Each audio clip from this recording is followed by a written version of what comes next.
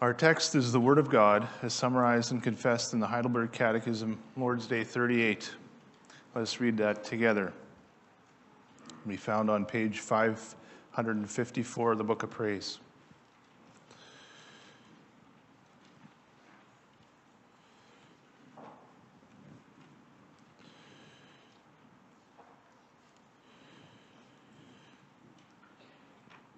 What does God require in the fourth commandment?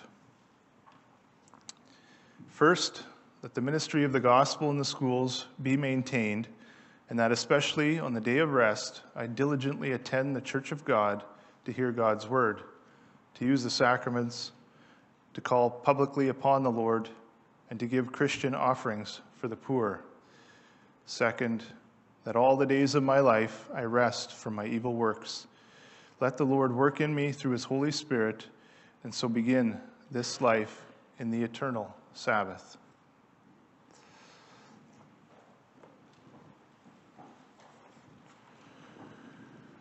This afternoon's sermon was written by Reverend Reuben Bradenhoff of the Free Reformed Church of Mount Nasura in Western Australia.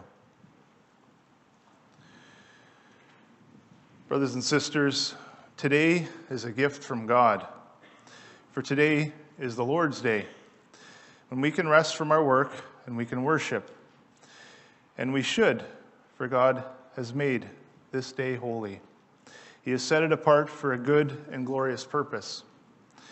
Yet it's a day that's often abused, not just in our time, but over the centuries, there's been a lot of Lord's Day abuse. This special day has been twisted and neglected. You might say that this abuse is of two different kinds. First, there's the abuse that twists it into a joyless, strict, and difficult day. Think of how some Jews treated the Sabbath in the Old Testament. They took seriously the command to hallow the day, but this meant that they multiplied the Sabbath requirements and restrictions. And that practice wasn't unique to the scribes and Pharisees. Over the centuries, Christians too have made many rules about what can, and especially what cannot, be done on Sunday. Then it becomes not a day for our refreshment in body and soul, but a day of stress over possible sins and infractions, a day of guilt for every enjoyment. There's a second type of Lord's Day abuse, the opposite kind. For just as some people regulate the day until there's nothing left in it for believers, so others neglect it until there's nothing left for God. No longer does the Sunday have a special and holy purpose. It's just the last day of the treasured weekend, a day to fill with your activity of choice. The Lord's Day is a day like the other six, not for God, but for man. Today, let's return again to the reasons that God, in his wisdom and grace, has given us this special day. As Jesus said, the Sabbath was made for man, and as the scriptures also teach us, the Sabbath is made for the praise and worship of the Lord. I preach to you God's word from Lord's Day 38 on this theme. God has given us the Lord's Day. Firstly, it is for us, and secondly, it is for the Lord. Point 1, the Lord's Day is for us. We begin with the passage from the Gospel of Mark, where we read about two different incidents from the ministry of Jesus. And you'll notice that both these incidents relate to the fourth commandment. In the first incident, Jesus and his disciples were walking somewhere on the Sabbath. As they make their way through a grain field, they're under surveillance. Earlier in chapter 2, people complained about Jesus' disciples because they weren't fasting like other devoted students of the law.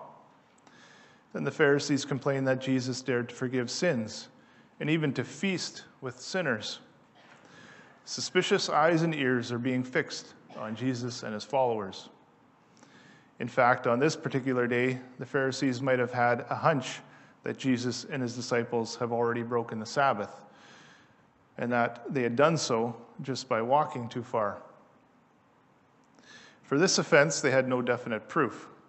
However, what they can clearly see is that the disciples have picked some heads of grain while they walked, and that they've separated the grain in their hands and have eaten of it. Immediately, Jesus and his disciples are ambushed by the Pharisees. They chastise the 12 for this crime, though the real target here is Jesus. They lay down this challenge. Look, why do they do what is not lawful on the Sabbath? For the Pharisees, taking a bit of this farmer's crop wasn't the issue. In fact, that was allowed in God's law. No, the issue was on what day the disciples had done this, reaching out the hand for a whole grain snack. How could they? It was a day of rest, the Sabbath. So was it really work to rub those hands? The problem was God's law didn't say. The fourth commandment wasn't specific enough on this point and on so many other points. This sort of thing had troubled the rabbis, the teachers of the law, for a long time. How could the people keep the commandments if they didn't know how exactly to apply them? For example, the rabbis didn't know what to do with God's law when it had said, "Do not carry a heavy burden on the Sabbath day." What's a burden, they asked. How heavy is too heavy? And how far is too far to carry? All these things had to be defined. We need policies for this. And this is the reason that traditions developed around the law. And the more layers of regulations were built on top of that. The rabbis spent hours arguing whether a person could lift an oil lamp from one place to another on the Sabbath, whether a woman could wear a certain piece of jewelry, or even whether a man might lift his child on the Sabbath. Was that work or not? In order to define Sabbath work, the Pharisees made a list of some 39 categories of prohibited activities, compiling over 1,500 rules and regulations. According to these man-made standards, there was no question about it. The disciples had broken the fourth commandment. In those brief moments in the grain field, they'd become guilty of reaping, threshing, winnowing, and preparing food, all on the Sabbath. So this was a good opportunity for the Pharisees to pounce and to reveal the disciples as lawbreakers. At the same time, they could also try to ruin Jesus' good reputation as a teacher. But listen to the answer that Jesus gives. Like so much of what he says, it sounds simple, but it really is profound and contains a world of meaning. The Sabbath was made for man, and not man for the Sabbath. In the first part of that response, Jesus highlights one of two central reasons for the Sabbath day. It was made for man. That is to say, it's a day intended for the good of God's people. It is a day that God has given for our spiritual refreshment, for our mental relaxation, and our physical renewal.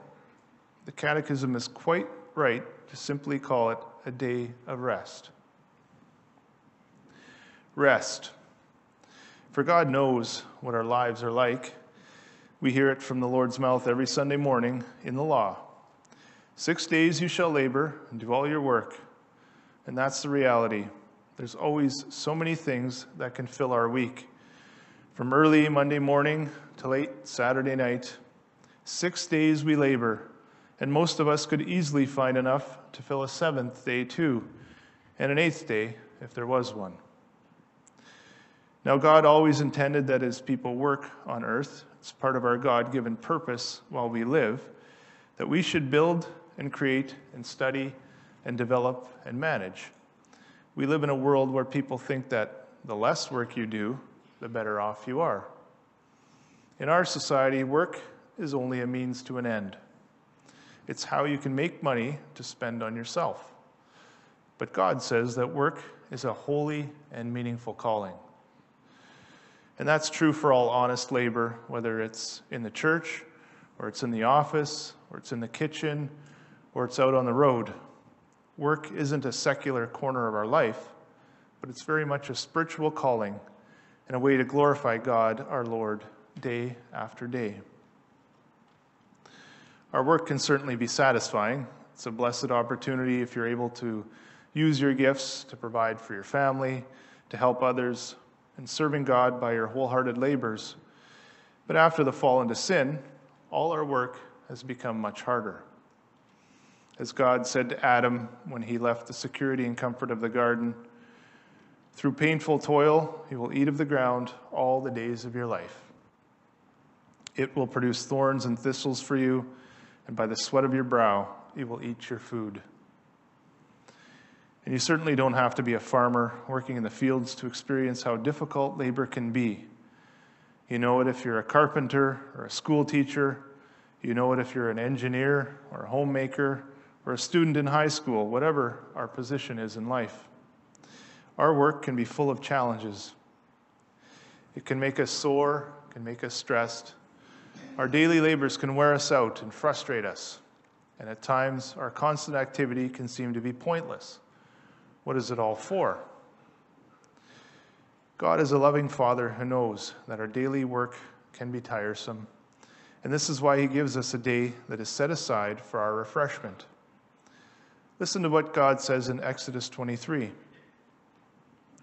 6 days do your work, but on the seventh day do not work, so that your ox and your donkey, the slave born in your household, and the foreigner may rest and be refreshed. In his care for us, today the Lord wants our bodies to rest and our minds to be restored. The Sabbath was made in order to give something that we as humans desperately need. Today, you don't need to work. You don't need to think about business or homework. Today, you can put aside all the stress of the weekly schedule. A break from routine is refreshing. That's why we love holidays. But there's so much other refreshment that we can get in this day too. For example, think about the blessing of Christian fellowship. After a busy day of being immersed in our own business and engaged in our own activities, it's refreshing to come to church and be with other saints. Today, we can worship together and talk together. Today, we can also help one another when we give Christian offerings for the poor. From Monday to Saturday, it's hard not to become tightly focused on our own life and concerns. But even being self-centered becomes wearisome to us. On the Lord's Day, we can rest from all that and show by our financial gifts, by our hospitality and communion, that we're not isolated and detached, but we're connected. On the Lord's Day, we can get an encouraging reminder that we're not doing life alone. The Lord's Day is a gift for another reason, because today we may hear the word of God. Now, if anything is meant to be refreshing, if anything is reviving and enlivening, it's the word of God. This is a day specially devoted to the opening of the Scriptures. When we come to church and meet with Him, God gives us a precious reminder of all the treasures that we have in the gospel. And that's something we need every week.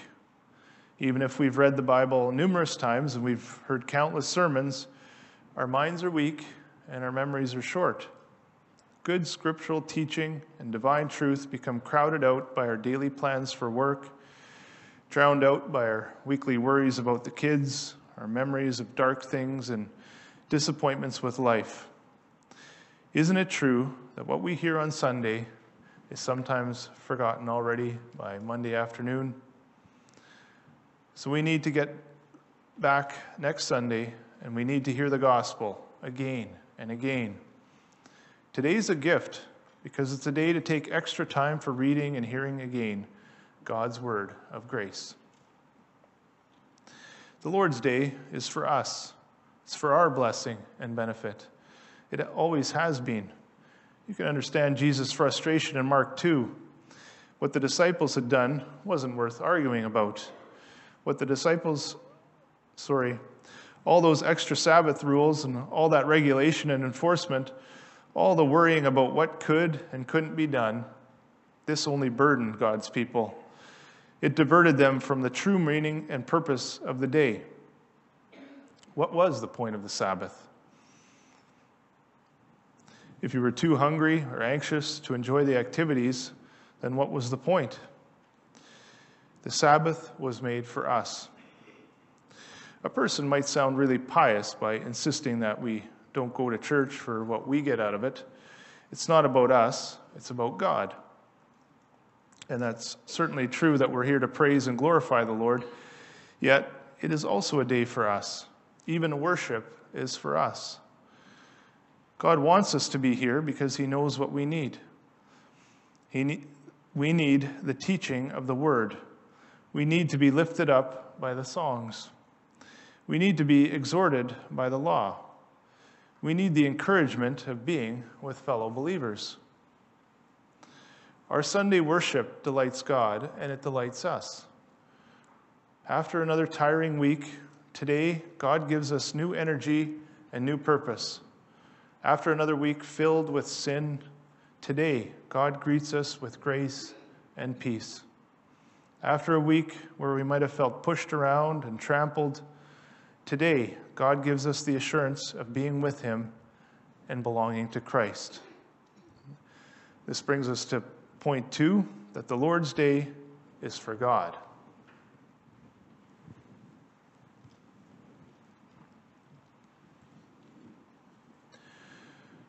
The Lord's Day is full of blessing for us, but there's another even greater purpose for this day. It's not only for lazy naps and good food, but what does God call us to do for him? The 4th commandment calls us to rest, as we've seen, but it also commands us to remember. It's a day of commemoration, and in the 4th commandment, God tells us why. Because it says in Exodus 20, verse 11, "In 6 days the Lord made the heavens and the earth, the sea, and all that is in them." This holy day sets before us the glory of our God and Creator. For by the word of the Lord the heavens were made, and all the host of them by the breath of his mouth. Our God is the Lord of all power and majesty and might and wisdom. From the very beginning of time, even before the law was given on Mount Sinai, God wanted his people to reserve a day for celebrating the strength and dominion that he displayed in creation. The Lord's Day is for remembering how great is our God, as he is the maker and sustainer of all. It's so fitting then that every worship service begins with this confession: our help is in the name of the Lord, the maker of heaven and earth. Before this holy God, we stand amazed and we worship. You probably know that God gave a second version of the 10 Commandments in Deuteronomy 5. And here the 4th commandment is slightly different. There God calls us to remember the Sabbath not only in celebration of his creating, but in celebration of his redeeming. Deuteronomy 5 says that the Sabbath is for remembering that we were slaves in Egypt, and that the Lord our God brought us out of there with a mighty hand and an outstretched arm. Therefore, the commandment continues, the Lord our God has commanded us to observe the Sabbath day. God wanted his people never to forget this, that he was their deliverer. The Sabbath is a day for glorifying God as gracious Savior, thanking the one who redeems his people in love. That's why it was so appropriate for Jesus to heal people on the Sabbath. He did this repeatedly in his ministry, and also in the second Sabbath incident that we read about in Mark 3. Right in the middle of the synagogue service, Jesus healed a man who had a shriveled hand. By that one act of mercy, he saved that man from what had been a life of pain and discomfort. The Pharisees complained about this too, but Jesus again rebuked them by pointing to the true meaning of the Sabbath. It's about doing good and saving life. This Sabbath healing made the Pharisees even angrier. Mark tells us that they went out and began to plot how they might kill Jesus. They were plotting his death, but this was actually the reason that Jesus came to the earth. He didn't come to heal the sick. He didn't come to take away bodily weakness, but Jesus came to die for those who were dead. He came to give his life for hopeless sinners and to save us from Satan's captivity.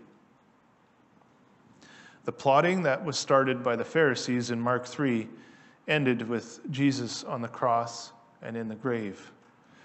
Now for the disciples, that first Sabbath after Jesus died was surely the darkest day. How could they ever again rejoice in the Lord? But it wasn't the end. For on the very next day, the first day of the week, Jesus rose from the grave. And that resurrection was a new beginning. On that Sunday morning, Christ completed a new creation. On that Sunday morning, he accomplished a new redemption, one that was far greater than the exodus from Egypt. By his resurrection, he sanctified a new day for celebrating God's power and glory. So when we wake up on the first day of the week and we call today the Lord's Day, we get a built-in reminder. What's this new day all about?